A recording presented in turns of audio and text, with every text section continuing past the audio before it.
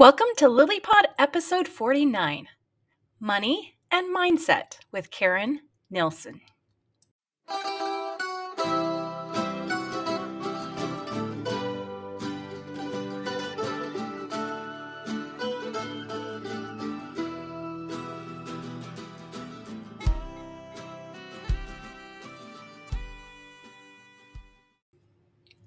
Jeff and Kathy Teichert bringing you another episode of LilyPod, a production of Love in Later Years. We are certified life coaches, authors of the Amazon bestseller Intentional Courtship, and members of the Church of Jesus Christ of Latter-day Saints. Our messages are directed toward mid-singles and later married couples. We also welcome all who enjoy personal growth and enriching relationships. Hi, this is Jeff and Kathy Teichert with Love in Later Years, also known as Lily. And welcome to LilyPod or LilyTube if you're watching on our YouTube channel. And today we have a special guest with us, Karen Nilsson, who is a divorce confidence expert helping moms move past the betrayal from their ex and become a more confident woman, able to create a life even better than when she was married. Karen went through her own divorce 5 years ago after a 20-year marriage, only to find herself lost and confused about who she was and what she was capable of handling. After going through her own healing process, she knew that other women needed help and guidance creating self-love and confidence after divorce. Karen became a certified life coach in 2019 and has been helping divorced moms since to create a life even better than when they were married. Welcome, Karen. Thanks for having me. I am so excited to be here. That makes me sound so awesome. Like I'm just going to help all the divorced women and they're just going to have these amazing lives. And I think it's totally possible actually for us to be able to do that. So I am really excited to be here to talk to you guys today. Yeah. And I know when we were talking initially that you said you believe that everyone should have a life coach, like every single person on the planet. I do believe that 100%. And here's why, because every single one of us is a human and every single one of us has a human brain. And it literally does not matter how hard we work to believe in ourselves and to create a better life. We will always have that critical voice in the back of our head telling us that we're not good enough, we can't do it. And we can evolve to become better or different, but we're still going to, because we're human, never reach that perfect potential that we're all striving toward, but we will never get there in this human form. And I think life coaching is the next best thing. We have somebody who can see what's happening in our brain and kind of point it out for us and then help us decide, do I want to keep thinking this way? Or is there a better, different way that can get me the results that I want in my life, and guide us in that way? And even coaches need coaches because our brains like to lie to us, just like your brains and all of your listeners' brains like to do. And we can't see everything that our brain is, throwing in front of us. We think that our brain is telling us the truth when half the time it's not. And we need people to point that out to us as well. So I just think everybody needs a life coach. Well, we agree with you because we're life coaches too. There you go. And we have life coach. So yes. And it's really helpful tools, really super helpful. Yes, I agree. Karen, I wanted to ask you, we were going to begin by asking you about how you work with women. And I think we said in the introduction that you work primarily with women. But you and I had an interesting off-mic discussion before this started about how men sometimes suffer from the same issues that women do, even though they may have their career in a better place, not always, but in many cases they do, but still suffer from the same feeling of devastation and I've lost everything and my life is over. And, so I think a lot of what you're going to talk about today, even though we'll talk about it in terms of women, probably applies to men too. Do you have thoughts on that? Yeah, I think because of that whole reason that we do have human brains, of course, men are going to struggle. It may not show up in the same way or because of the same circumstances, but men struggle with their confidence exactly the same way as women do.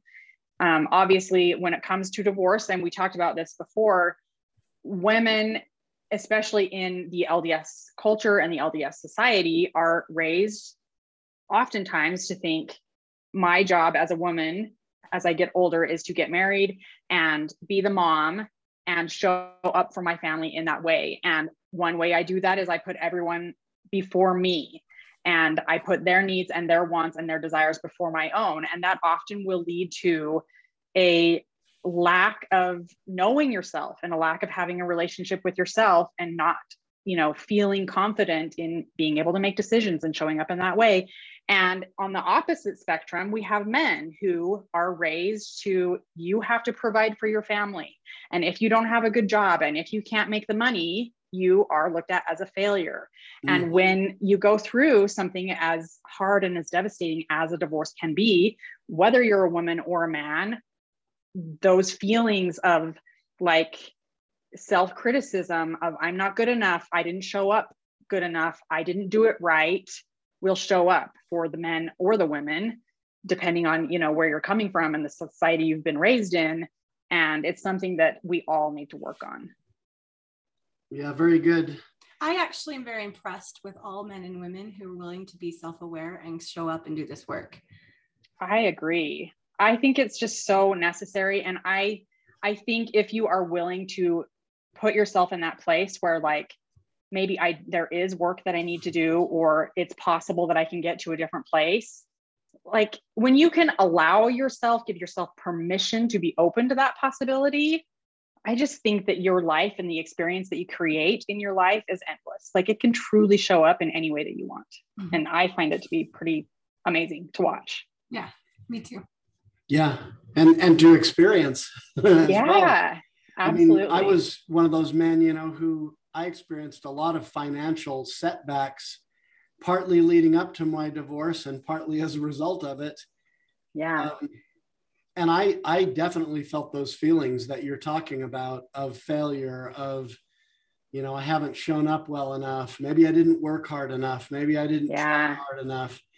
And I think in our Latter-day Saint culture, oftentimes we tell men, hey, look, if there's a problem in your marriage, don't question who's at fault. It's your fault, And oh, that's interesting, because as a woman, I feel like we often, when we're going through tough times, and divorce is obviously a very difficult time for so many of us, but it's the same thing for women. Like we are looking for somewhere to lay the blame. And because we put ourselves in that, like, I'm going to take care of everyone, we will lay the blame on ourselves. So that's fascinating to me, that from a man's point of view, you are feeling and taking the blame for yourself, and the women are feeling and taking the blame for ourselves as well, which to me opens up this whole thing of like, if we can try and put ourselves in someone else's shoes and what they might be thinking and going through, we can start to feel compassion for them. And that will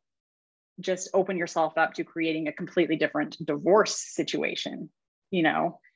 When you can, go ahead. Go ahead. Well, no, I like what you're saying. And I think it's especially poignant in our Latter-day Saint subculture, because we have this emphasis on becoming good, moral people who are responsible and, self-sufficient and so on, which mm-hmm. I'm not against any of that, but yeah. One of the things that we get as blowback from that, I think, is this feeling of, well, if an eternal family or, an intact family is the ideal, what about me?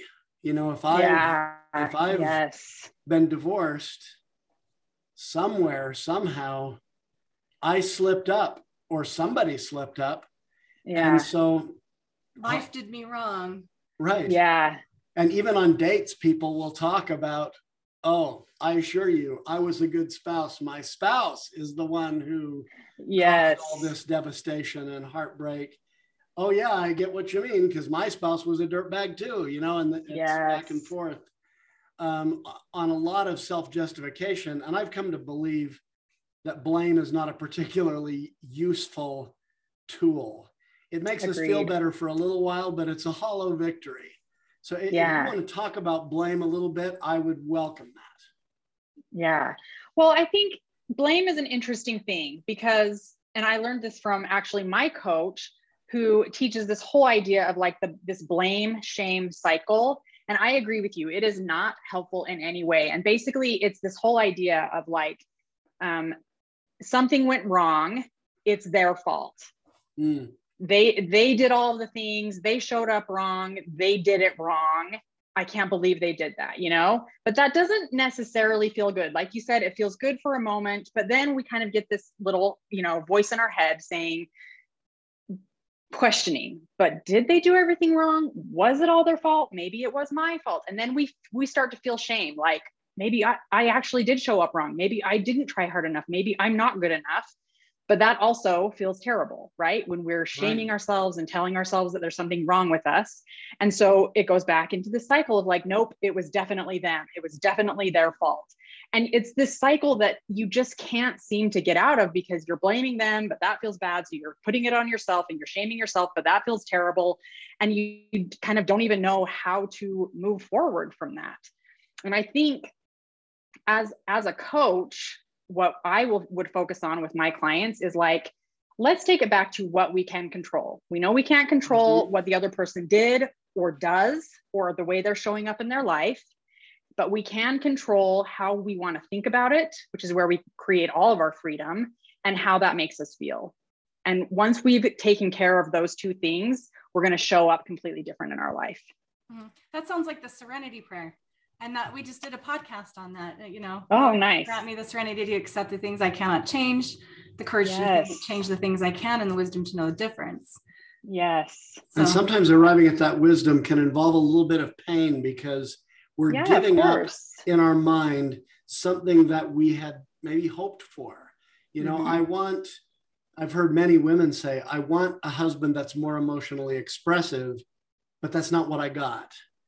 And I can't really change it. And giving up on changing it involves a certain amount of painful processing to say, all right, I could leave this relationship, but he shows me he loves me in a lot of other ways. And so do I want to make that be enough, or do I want to move on? And, it's always a decision. But and it can be a painful one.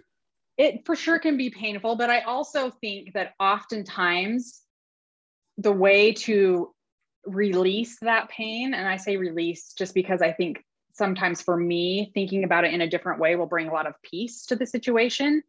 And for sure. Yeah. And I think just allowing the person to be who they are, or accepting kind of how your life is right now, that to me brings more peace than like that whole wishing that they were different, wishing I had chose different, because that is more of like, let me look at my past and the choices that I made. And I really wish that I could go back and change them, or I really wish that they had been different and I had known it at the time. But we can't really change, anything that happens in the past. And like we were saying before, we do have the power to accept what's right in front of us right now. And like you're saying, you can make the decision. Obviously, that's where all of our power lies, is in our decisions, right? Of, am I willing to accept this is who they are and can we move forward from here? Or am I willing to accept this is where we are and now do I want to move, on from this relationship, or whatever the decision ends up being? So it's my understanding that what you're saying is, yes, maybe it might be painful for a moment, but it moves you into a place of truth where you can make better decisions. Yes, 100%.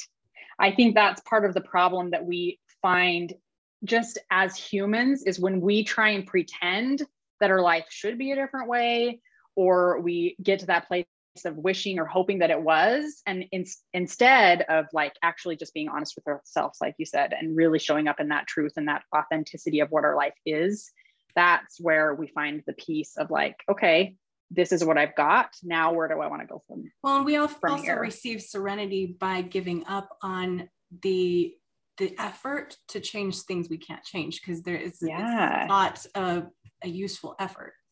No, yeah, I totally agree with that.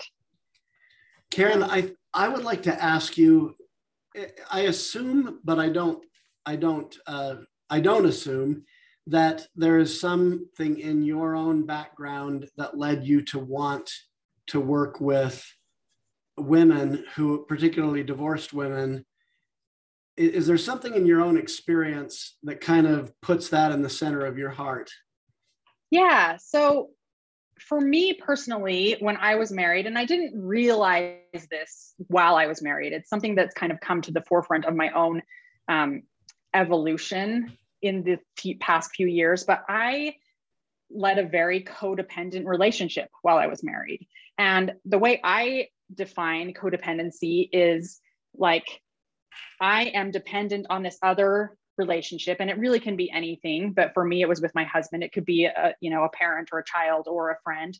For me, it was my husband at the time, where I trusted and believed that his opinion was more valid and more full of wisdom and truth than mine was. And so I just often would defer any decisions like, well, what do you think we should do? Because I didn't trust that like I was smart enough or good enough to choose the right one. I always felt like if I made the decision, it was going to be the wrong one.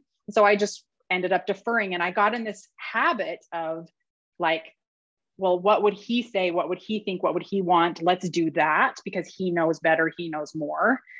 And then that just led to me needing him to validate me in every other area of my life, like needing him to tell me that I looked pretty. And if he didn't, I didn't think that I was pretty, or tell me that I was successful or I could do this thing. And if he didn't, then I wasn't. Like I couldn't see myself in that way. And so when I got out of my relationship, I was very incapacitated. I didn't know how to make decisions. I would just spin and like, I don't know. What if I make the wrong decision? I don't know if I can do this. I don't know if I can be a single woman. I don't know if I can make the money that I need to make to be able to support my kids now. I'm now a one paycheck household, and how do I make that happen? And I just didn't know how to like validate myself. I didn't know how to love myself. I had no idea how to be confident. And it took a lot of healing. It took me finding my own coach, my own mentor, who taught me the tools to be able to feel confident in making decisions, and who laid a foundation of like, my opinions and my thoughts are just as valid as anyone else in this world. Not necessarily just my exes, but like literally every other person. I have thoughts and I have opinions, and those hold validity just as yours do, just as the person who's listening to this, just as all of us do. But it took time and effort, and I had to be willing to give myself permission to make those changes and continue to make those changes. It's not something that I did once with my coach. And then I was like, I'm all done. I've done it. I've gone to the confidence gym. I've made it.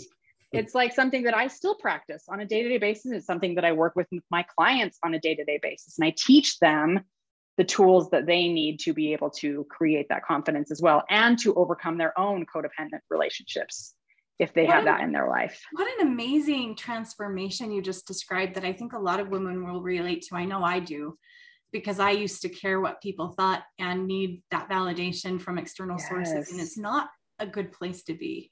It's not. And also deferring to a spouse or to someone else for our worth and also for decisions, it isn't empowering. I think it can sometimes give us a reason to be upset with them when it doesn't work out, and we don't have to blame ourselves or have to take any responsibility. We actually had a discussion on this recently in our group, where several of them were recognizing when either they or a partner of theirs were trying to get them to make decisions for them, and they're like, I'm not doing that. Like, I'm not, and them choosing not to, and empower them to make their own choices, and also prevented them from getting in unnecessary fights with their partners over, well, you made this decision, so this is on you. Like that, they avoided all that by letting them make their choices and letting themselves make their choices. Yes. And I think it goes back to that whole idea of not showing up as your authentic self. It's kind of, we put ourselves in this people pleasing position of like, I'm going to manipulate you in a way. I say manipulate because you're not showing up as who you really would be. Would I make this choice if I thought they were going to get mad at me? No, because I don't want them to be mad at me, or I don't want them to think that I made the wrong choice. And so I'm going to please them in a way that I think they want me to show up as, but it's not who you really are. And so you're not being truthful or authentic with who you are, and you're not showing up authentically in the relationship. It's kind of like putting this barrier in between the two of you, because they don't know who you actually are on the inside, because you're not telling them, you're not allowing them to see who you really are, you're and not how fully you would actually showing show up up in your life. Yes. Yeah. Yes. Let me ask a follow-up to that, because this is fascinating information and I appreciate you sharing it. But when you were in this codependent relationship, as you describe it, with your former husband, and you were deferring to him on all the decisions, at least the major ones, did you ever find yourself deferring to him on a decision and then resenting the one he made? Yeah, of course. I think for sure we all do that when we put ourselves in that position of like, I'm not going to choose, like you were just saying, Kathy, I'm not going to choose because I don't want to choose the wrong thing. And then I don't want them to be mad at me if I did choose.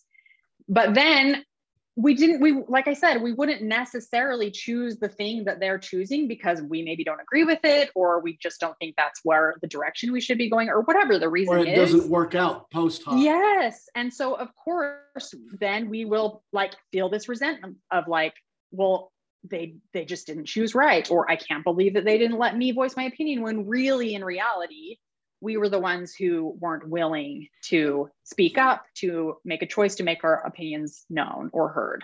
It actually makes it so that you can be upset either way. Like it's very manipulative in a way. Yeah. And I don't know that people do it on purpose. No, but it's not. It could be a pattern that, it's good to recognize and get out of if you're in it.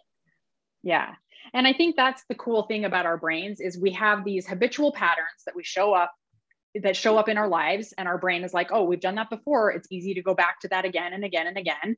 And sometimes we just think, this is how my life is. This is who I am. This is how I'm going to show up. But our brains are amazing, and we truly can choose a different way of thinking, a different way of acting. We just have to create a different habit of doing it. But we don't know until we're aware of it. And we may not even be aware of it at the time. Like I said, when I was in my marriage, I wasn't aware that I was showing up in that way. Yeah. I mean, sometimes it's just patterns left over from childhood or whatever. Yeah, totally. I was going to say, and I'd love to hear your reaction to this. The codependence paradigm for a relationship that you kind of described in your own experience. I mean, I don't want to overgeneralize it, but it almost feels like for many in our culture, there may be a sense in which a girl grows up thinking, my role as an adult is going to be, I will be the oldest child. I will be the one that takes care of those under me, that, does a big part of the work around the house.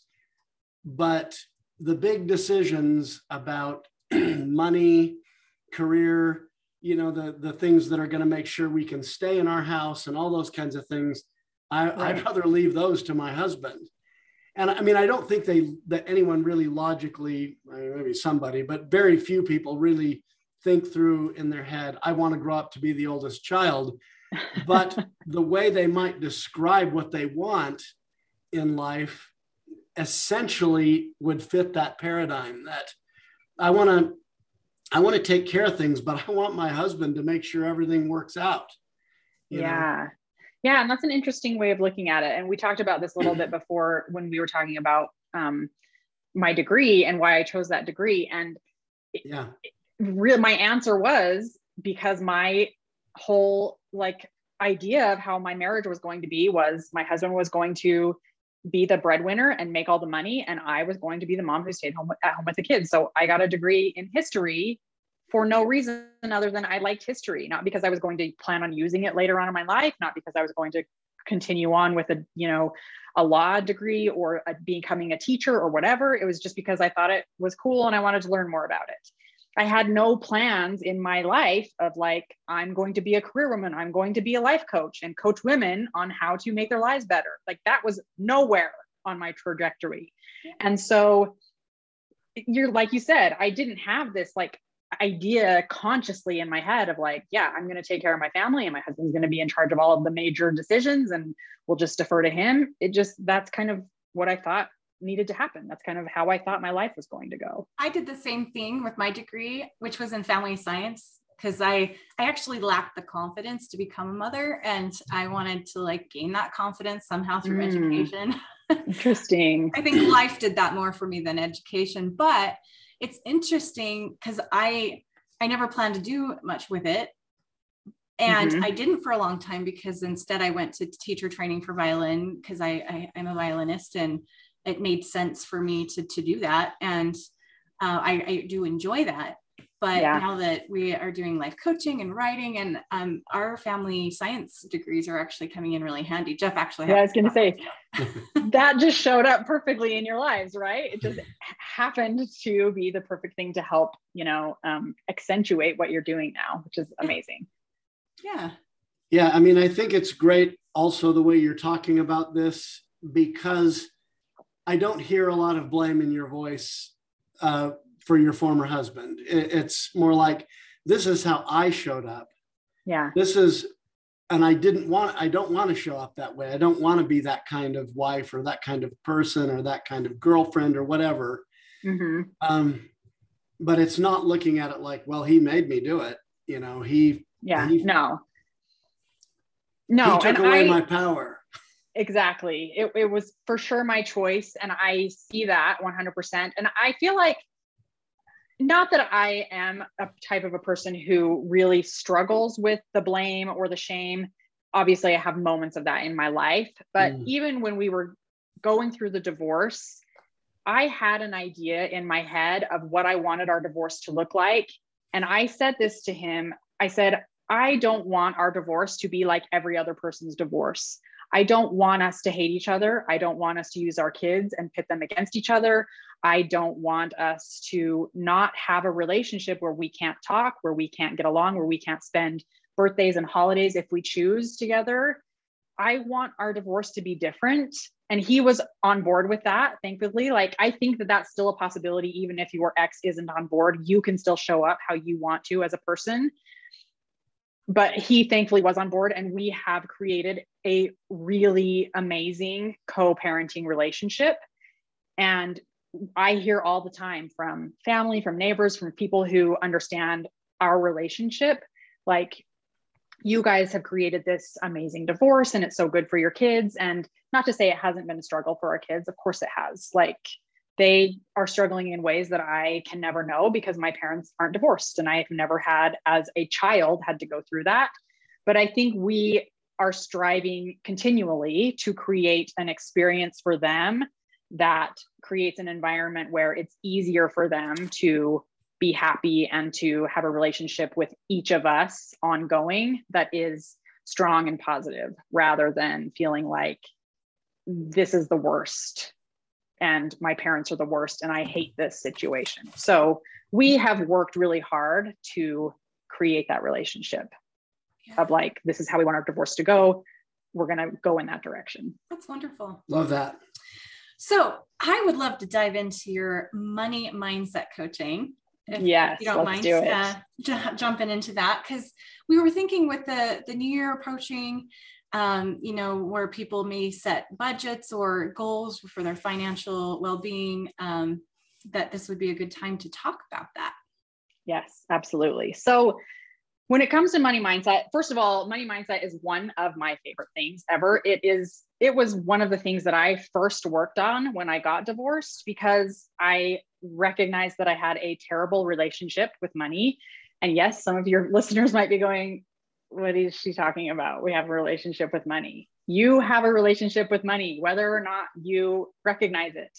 You have a relationship with money the exact same way that you have a relationship with your partner or your children or your neighbor. Like, it is a real thing, and you just might not know it. I think even if you choose to not have a relationship with money, that's the relationship you have. That's right? The relationship, and it will show up in your life. Like, I believe this about everything in our lives. How we think about something shows up in our actions and like the experience that we create in our life. And so there is a real correlation between how you are thinking about money and what that's creating in your life when it comes to money, and how you can change that. So like, if you have a relationship with money that is loving, that is strong, that is open and abundant, or you have a relationship that is like full of animosity. Like, I have many people I know in my life who are like, I hate money. Money is the worst. They hate it and they feel scarce and they feel lack. Those are going to be showing up in your life in that way. It is going to show up in whether or not you have the capacity to create and have more, or whether or not you kind of stay stuck in where you're at in that situation. Because hating it would indicate you don't want it.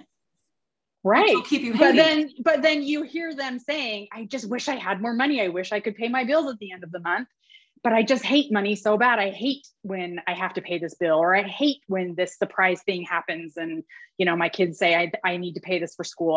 It makes me so mad. And yet they wish they had more. And so it's like these two incongruent thoughts, and you're actually like subconsciously blocking yourself from being able to get out of the struggle, get out of the lack that you feel in your life, get out of the debt, or whatever it is that you want to create differently in your life. You're actually like holding yourself back from being able to create that because of how you're thinking about money. So married or single, we all have a relationship with money. And I'm wondering if you've seen with your work with single women, what you think the biggest challenges they have with regards to money mindset. Like if it's different than maybe their married counterparts or even than men. Well, I just think I think there's 2 points that we can kind of focus on when it comes to women, and single women, especially if after they've gone through divorce. And Jeff, you pipe in if you want for, you know, coming from the men's point of view. But like for women, I think the number one thing is they don't recognize that they have a relationship with money. And probably, like we've been talking this whole conversation of like, my husband's going to be in charge of the money and I'm just going to stay at home and be with the kids, or have a part-time job maybe, but he'll make the decisions. And then we get into this situation where we're like, now you're in charge. Now you get to make the decisions. Now you get to be the person who pays the bills and looks at the bank account and maybe has to go out of the home and have a job when you never had to do that before, or, you know, make all these changes, but you have these terrible thoughts about money, or that like, I can't make ends meet, or my ex-husband never pays me on time with the alimony and the child support. And so how am I supposed to pay my bills? Like all of this complaining and this worrying is showing up because you don't recognize that there is a relationship with money. And so all you're doing is like layering scarcity upon scarcity upon scarcity, when if we just like slow everything down and really take a look at that underlying relationship. This is what I'm thinking about money. This is what I was raised to think about money.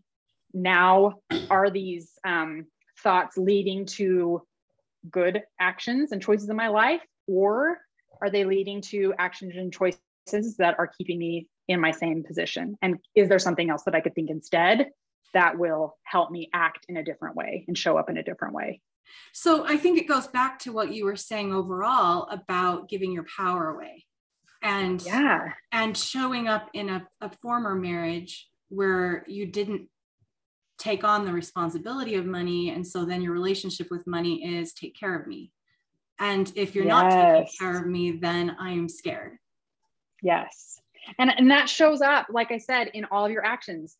Like we often don't recognize that it truly is our thoughts that create how we feel, and those feelings drive our actions. And so if you're feeling like money needs to take care of you, or money is, you know, the thing to have animosity toward, you're going to hide from it. You're going to fear it. You are going to not look at your bank account. You're going to hate the debt that you have. You're going to not look for solutions to be able to create a program to get out of debt. You're not going to talk to the creditors. You're going to hide from the creditors when they're calling you, if that's your situation. Like we all have different money situations, but like we don't problem solve when we're in this headspace of like, I need this to take care of me. Why is it not showing up for me? Why am I always behind, kind of a thing? I know, Karen, from my experience, some of this mixture of anxiety and shame was so intense that when I was really in a hole financially and in a hard place in my career and everything, I could hardly open my mail. And sometimes it took me time, because not only was there anxiety about, okay, I'm getting all these bills coming in that I can't possibly pay right now, but also I'm a failure because of that. Yeah. And I think that gets in a lot of people's way. One other thing I want to ask you about, because I think this is a complicated issue in our, particularly in a very religious culture. You have those scriptures that say you cannot serve God and mammon. And you have those scriptures that say the love of money is the root of all evil. And, I think I don't believe necessarily that that's putting ideas into our heads that cause us to hate money. I think that sometimes that's the tool we reach for when it's kind of like if you're a little kid and your parents never celebrate your birthday, and you have people at your school that all come to school after their birthday. Oh, guess what I got for my birthday? And there's a party and a cake and all that. And for whatever reason, my parents don't celebrate birthdays and I don't get to have that. I will decide, and this is sort of psychologically, birthdays don't really matter that much. They're not very important. In fact, maybe they're even evil, because I have to have some way of coping with the fact that I don't get a birthday at my house the way other kids do. Right. So I have to come up with a reason why that doesn't matter. It's unimportant, and so on. I think people very often do that with money. Well, money's not really that important. It doesn't affect my worth. Of course, it doesn't affect your worth as an individual, as a child of God, as a human being. Right. But that's not really the point, is it? It makes your life a lot easier. Right. And I do agree. Yeah, you can't serve God and money, but that doesn't mean you can't have money. You can use money to serve God, and it doesn't mean that wanting money, if you keep it in perspective, is going to cause you to turn evil and start being mean to people. Yes, 100%. I think what's really important with these stories that we're raised with these stories that we tell ourselves about money, is separating those things of like, first of all, is this story making me feel the way that I want to feel and live the kind of life that I want to live? Or can I think about it in a different way? And I love this whole idea of like, you can serve more and give more to the world, to the community, to God, to help other people in ways when you have more money, in bigger ways. I don't want to necessarily say better ways, because I don't think that it's necessarily a better moral thing, but like in bigger ways for sure than you can when you don't have money. It does make things easier. Now, that is not to say that it makes you happier. Like, I think money is like we can have money and we can be happy, or we can have money and we can be sad. Like, it's not now when I have money, I'm going to be happy. Like a hammer that you're not necessarily it's not going to change your emotions. Absolutely. Your thoughts about it will change your emotions. And if you go into this relationship with money thinking, I'm going to be a bad person if I have more, if I make more, it's going to make me greedy or terrible or mean, and I'll just want to keep making more and become more of like a selfish person, then of course you're not going to like create more and use that money for good. But if you can look at it in a different way of like, this money is abundant and I can use this to help my life get better. I can use this to help my family's life get better. I can use this in my community and in my church to create so much good in the world. Like, those two thoughts create completely different things. And it really comes down to, how do I want to think about this? And what do I want to create in my life? What experience do I want to have in my life? I just thought of go ahead. Oh, I was just going to say something that this is what I do when my clients come to me and they're really struggling with their money thoughts is we take a look at what do you actually think about money? And I ask them like a series of questions so that they have a really good awareness of what they're thinking and how that is showing up in their lives. And then you can decide from there. Like without awareness, there is no change or progression. And so you become aware of what you're thinking. And then from there, you decide, is this serving me? Do I want to keep thinking this? And if it's not, what do I want to think instead? Right. Go ahead. And Karen, I mean, there are people who would steal and kill for money. There are people who do. 100%. And 100%. I think when we talk about you cannot serve God and money, that's kind of what we're talking about, that it's not a matter of money isn't important or it doesn't matter. It's more that you have your priorities in line. You know, yes, I want money to take care of things and have some of the joy in life that it can provide if I have the right mindset. Doesn't mean I will literally do anything for it. It doesn't mean I have no morals or principles. And I think it's the same way. If the love of money is the root of all evil, yeah, if you love it and you fornicate with it and you know, basically you use it or it becomes the end all be all, you lose perspective. But I don't think that's the money mindset that you're talking about. You're talking about creating abundance. And I know in my own experience, just that currently my financial needs are met pretty well.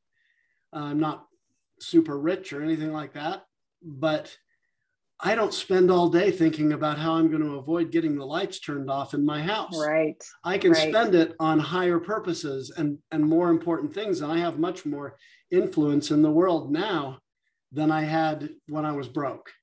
Yeah. And partly because it gives me the brain space to think about other stuff. Yeah, 100%. That security and that sufficiency feeling will do that for you.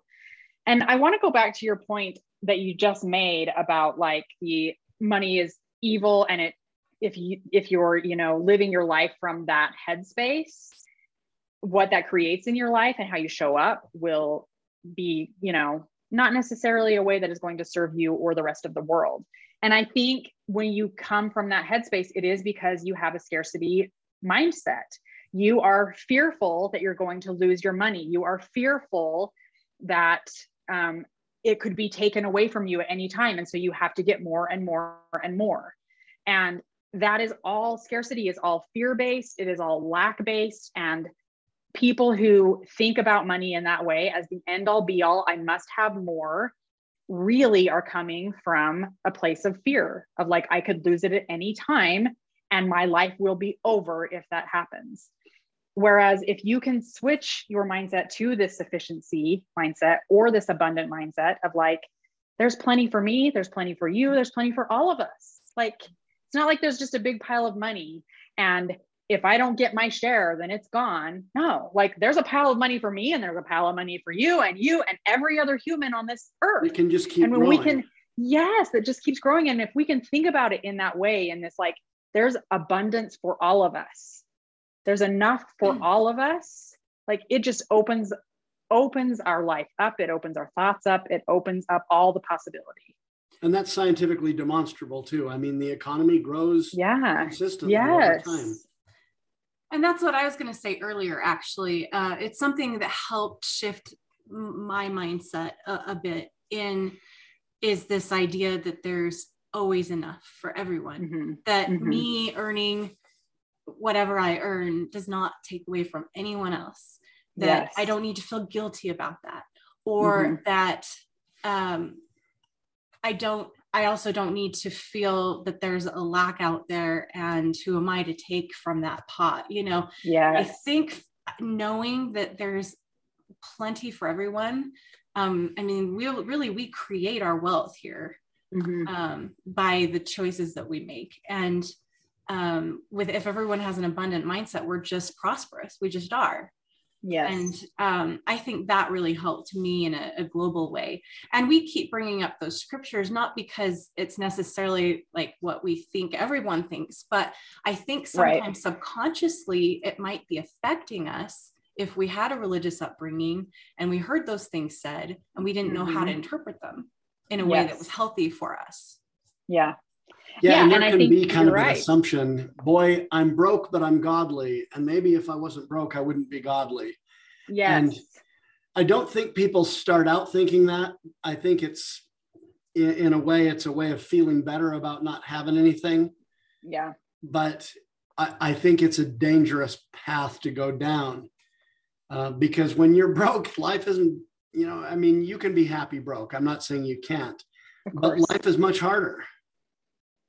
Yeah. And I think when we put that mantle on ourselves of like, I'm fine. It's fine. I might be struggling financially, but at least I'm a good person.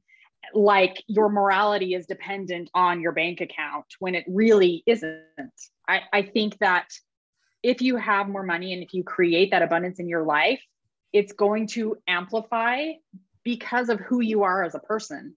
And so if you are, you have a personality where you are kind of a selfish person and you're not super kind to people and you show up in your life in that way, that money is just going to be amplified in that way. It's not going to like make you, oh, now I have money and so I'm a terrible person. But if you're just a kind person naturally and you want to give and help people, and then you are able to create that abundance, that's just going to be amplified in that way. You're going to create more help, more kindness, more love through using your money in those ways.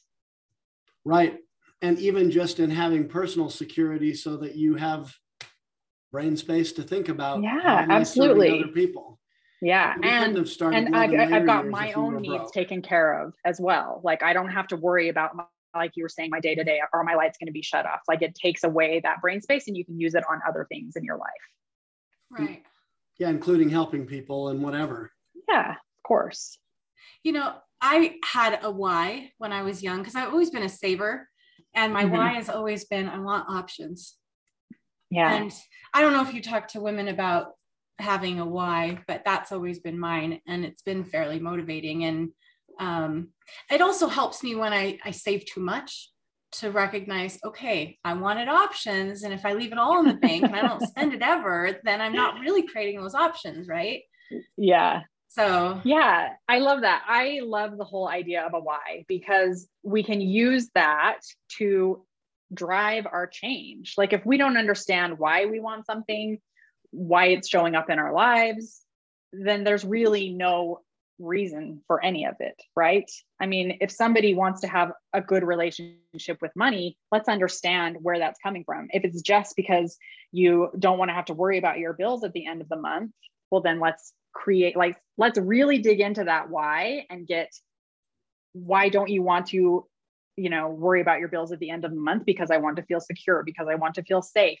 How can we create that security and that safety now to create the actions that you want to take so that you can feel like you have enough money at the end of the month, so you can have a savings, so you can be paying off your bills and getting out of debt and creating that foundation, so that it's kind of like this cycle of I know why I'm doing it. I know how I want to think about it. I know how it's going to make me feel.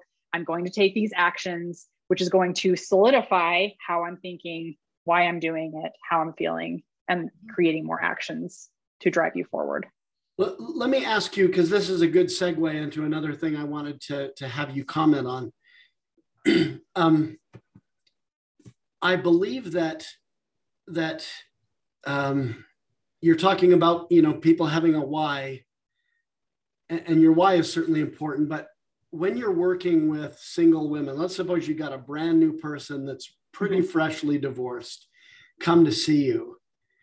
I guess number one, I want to ask you, what does that look like? I mean, I know it's going to be a little different for each person, but what does the panic, the fear, whatever, the desperation, I don't know, I want you to describe that for us. What does that look like? And how do you begin to take someone from there to discovering their why and having the confidence to pursue it? So when I have a client first come to me, the very first thing that we talk about in our first session is, what do they want out of life? I understand they're coming to me because they're in pain, because they feel betrayed, because they've gone through this really challenging thing in their life, like a divorce, and they feel not good enough and they hate themselves. And maybe they're worried about how their kids are going to turn out, and maybe they've ruined their kids' lives, and maybe they've ruined their life and they just don't see a way forward. And so we have to kind of strip all of that down and figure out, what do you want to feel? First of all, how do you want to feel? And what do you want your life to look like? And for some people, this is really hard because they've never maybe really thought about that. For women especially, we don't allow ourselves to go to that place of, what are my wants? What are my needs? What are my desires? And can I actually make those things a possibility? And so we just have to talk about it and get them to a feeling of, I'm safe here. I can allow myself to dream. Who knows if they're going to come true? It might be possible. It might not be possible, but this is kind of what I want my life to look like. And it could be kind of cool if I could get there. And so that's where we start. And from there, we take the steps of like, why is this important to you? Why would your life be different if you had these things? If it turned out this way, if you felt this way about yourself, if you loved yourself in a different way, how would everything in your life change if we got you to that place? And then from there, we just start working on building the foundation of like, I'm confident. I can love myself. I can show up for myself. I can validate me. I can make decisions. I truly can create a life that was better and more authentic and more real than when I was married. That's awesome. How do you deal with, and I want to be careful how I ask this, but you know, you've seen the cartoon maybe of the woman sitting on her bed looking all pouty, and she says, I've been dieting all morning. Why haven't I lost any weight yet? And I've heard Tony Robbins say, you know, that most people grossly overestimate what they can do in 1 year and grossly underestimate what they can do in 5. Sure. And Kathy and I used to talk about this in terms of standing over your plants and shaking your fist and telling them to grow faster. So how do you help someone that's wanting to make changes trust the process and be patient? Because, you know, they may come in and they're $75,000 in consumer debt, and they've got divorced and they don't have a career working for them, and they're in a big, deep hole. How do you work with someone who wants to make changes, but it's going to be a process and it's going to take some time? Yeah, well, I think the first thing that we have to address when that happens, and I think we all do this, is we want it now. We live in this world where we want things to happen now, overnight, quickly. And we just have to slow everything down and understand that there's no rush. Like, there really isn't. There's nothing wrong with things taking their time. There's no, like we talked about before with the confidence, there's no destination that we need to hit. It's like a lifelong process, and having a good relationship with money, having a good relationship with yourself, creating confidence, creating self-love, all of those things are things that we're going to continually be working on. So there's no rush to get into it. Now, we might feel an urgency to get out of debt or to find the better job or to go back to school and get all of that done. But if we can just slow everything down, take a breath, and understand that like there is going to be a process, and it's not a problem that it's not happening right now, because I think when we're showing up in that urgency, we think something's gone wrong and it's a problem. And so we just have to understand that nothing's gone wrong. It's not a problem, that we're not there yet. And we can just take our time and work through it as things come. That's great. And you know, it's not a magic pill. Coaching is a process, like you said, and it's a lifelong journey of self-discovery and introspection, and one step at a time, making life better for ourselves. Yes, absolutely. Yeah, it took me, speaking of what people want to feel, it took me quite a while. And I had therapy and other things too, but it's taken me quite a while to get to a place where I feel good inside most of the time. Yeah. There was a time when I felt icky and awful and dark inside most of the time. And, you know, exactly when that switch was made, it's That's a more dicey proposition trying to figure that out. Because there wasn't a point of arrival. Right. Yeah, I was going to say, you probably can't pinpoint it, because I think it's more of that evolution of like, it's happening, things are slowly turning and churning. And the more willing we are to do the work continually and to show up for ourselves continually, just the easier it gets. It sounds to me like it's just gotten easier for you to recognize your worth, to recognize that you're amazing, and continually tell yourself that, rather than going to that old habitual, the thoughts that we all have of like, I'm a terrible person, I can't do this, I'm not good enough, I can't figure it out, or whatever our thoughts go to. We all have them. They'll always be there. We just get a little better at listening to the more positive ones more often. Right. The other ones are still there. We just don't necessarily hear them as often as we become more practiced in this work. Yeah, that's great. When I married Kathy, I was making about half as much money as I do now. And about half as much as I did when I sold my business. Mm-hmm.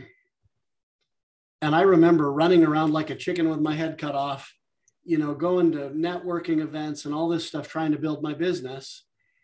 And I remember telling Kathy, I'm running a total 3-ring circus here, but I think in a year or two, we're going to see results. And we did. At the time, I didn't have any evidence of that except what I believed right up here. Yes. And so, it was work, but in my mind, I was building and creating something that didn't exist yet. And it takes a certain amount of, for lack of a better word, faith, to believe in something that doesn't exist yet. Yeah. And I think that's a daily practice that we don't recognize that we need to work on, that, if you want to call it faith or that belief or whatever it is, of like, I can create this thing in my life and I don't necessarily have the proof yet that it's working. I'm just going to believe that one day it will happen. And if you can get yourself to that place, it takes intentional thinking. It's like your book, the intentional, what's it called? The intentional relationship, or the intentional courtship. Courtship. Yeah. It's that whole idea of being intentional about actually thinking about these things on purpose.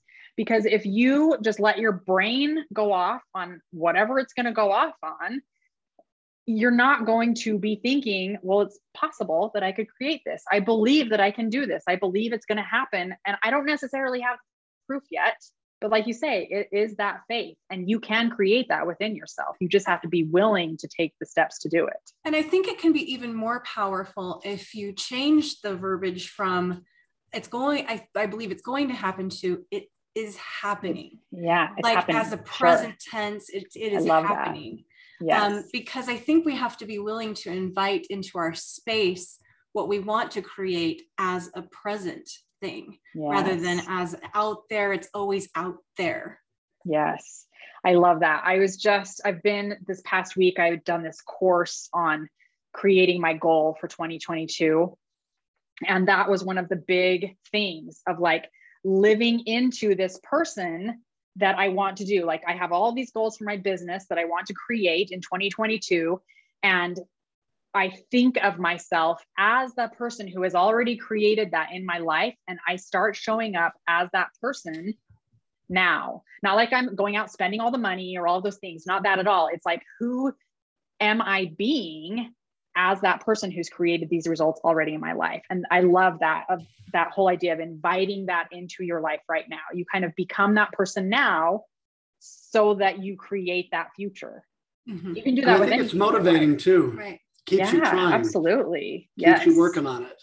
Yes. So that's actually was my last question as we wrap up this really great interview. Going into the new year, how do you recommend to our listeners planning for their future and making resolutions for 2022? Well, and I think that's the key, is really looking ahead. Like, so often we will set goals and resolutions based off of what we weren't able to accomplish the year before. We'll look at the year before and we'll be like, well, I set this goal to lose 20 pounds and I gave up after like 2 weeks. So I didn't do that, but I'm going to do it this year. And it's like we have this kind of fake pretend motivation behind it. And so I I think it's important to look at the past and evaluate from a really scientific place of like, what did I want? What worked? What didn't work? And how can I change moving forward to create the result that I want? But that's not what most of us do. Most of us are like, that sucked. I didn't even do any of the things that I wanted to do. So I guess I'll just set the same goals and keep trying what I did before, which is not, it's just going to get us the same result, right? So if we can just look at our future year ahead of us and think, what do I really want to create? And can I come up with a plan of like, step by step, how can I get there? Can I break it down into small little things like 60 to 90-day goals? And then from there, set out like, what do I need to do this week to get me closer to my goal? What do I need to do this? What do I need to be thinking? How do I need to be feeling and showing up in my life? And like we were saying, creating that kind of, I'm becoming this person now, ideal. And then after the 90 days, you kind of evaluate from that scientific place of, okay, these are the things I did. What worked? And then these are the things that didn't work out. What can I do differently over the next 90 days that will get me closer to my goal? I think what you're saying is all year long, keep evaluating and doing the coaching process with your own self on all your goals so you don't lose 100%. track. 100%. And I think that's where we get lost often is we think, well, I'm supposed to be hitting this goal and I haven't hit it in my first 90 days. So what's the point of continuing on? When really it goes back to that whole idea of like, there's really no time limit. We don't have to hit it in 90 days. We don't even have to hit it at the end of the year. The goal isn't necessarily like hitting the goal isn't necessarily what we should be shooting for. It's like who we become in the process. Yeah. Who, like what's happening? How are we transforming and evolving in that process? I love that. And I think that is a really great analogy are Disneyland lines. Okay. So we've got the older rides that just are boring lines, you know, and they move really slow, like, you know, waiting in line for, you know, some of the kiddie rides. Oh, well, they take forever, right? Because you don't move very fast through them. Right.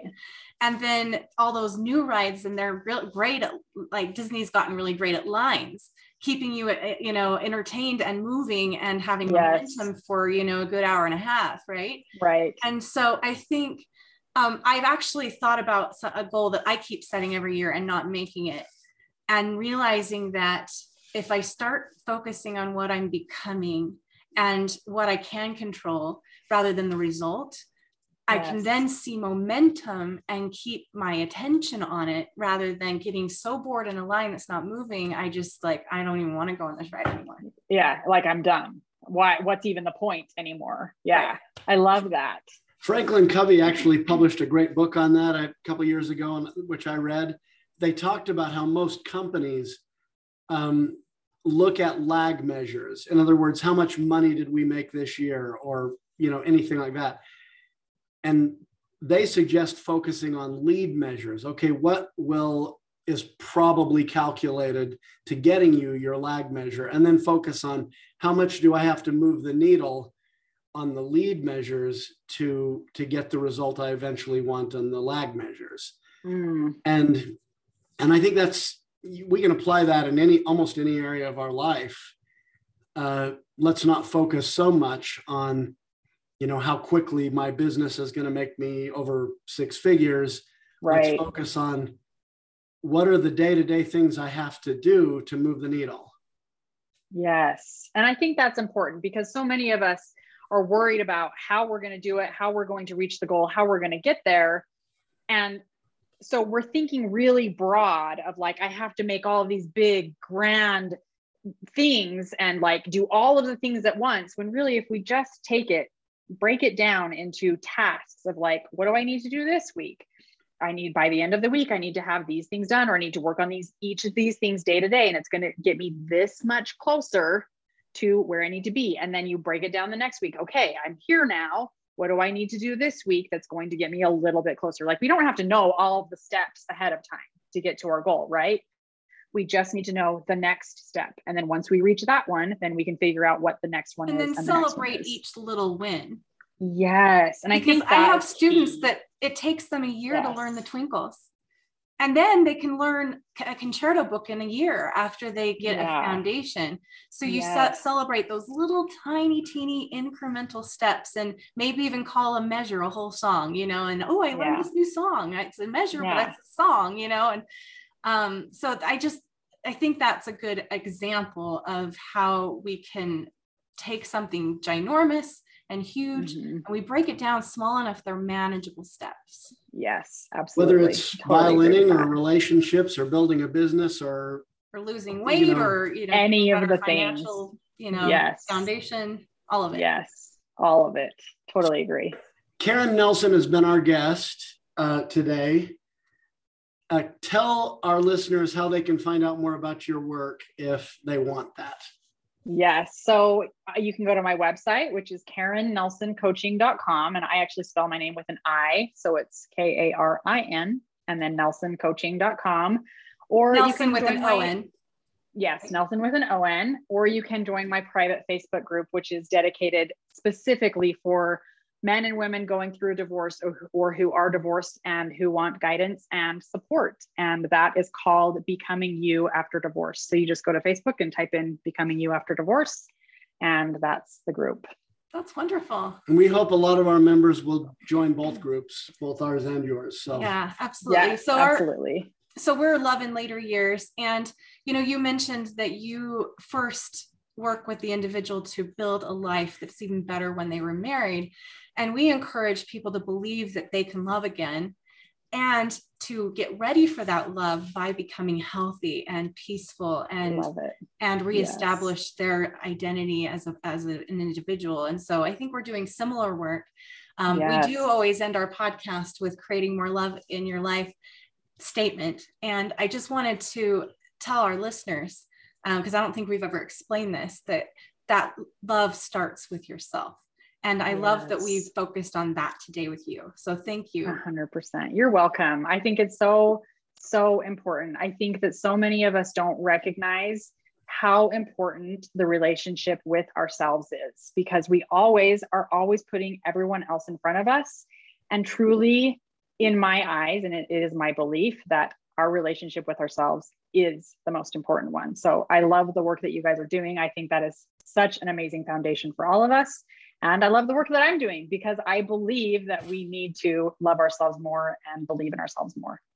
Yes, absolutely. So yeah. So thank you for what you do in the world, as well as being on our show today. And to our listeners, remember, anytime is a great time for more love in your life. Thank you for listening.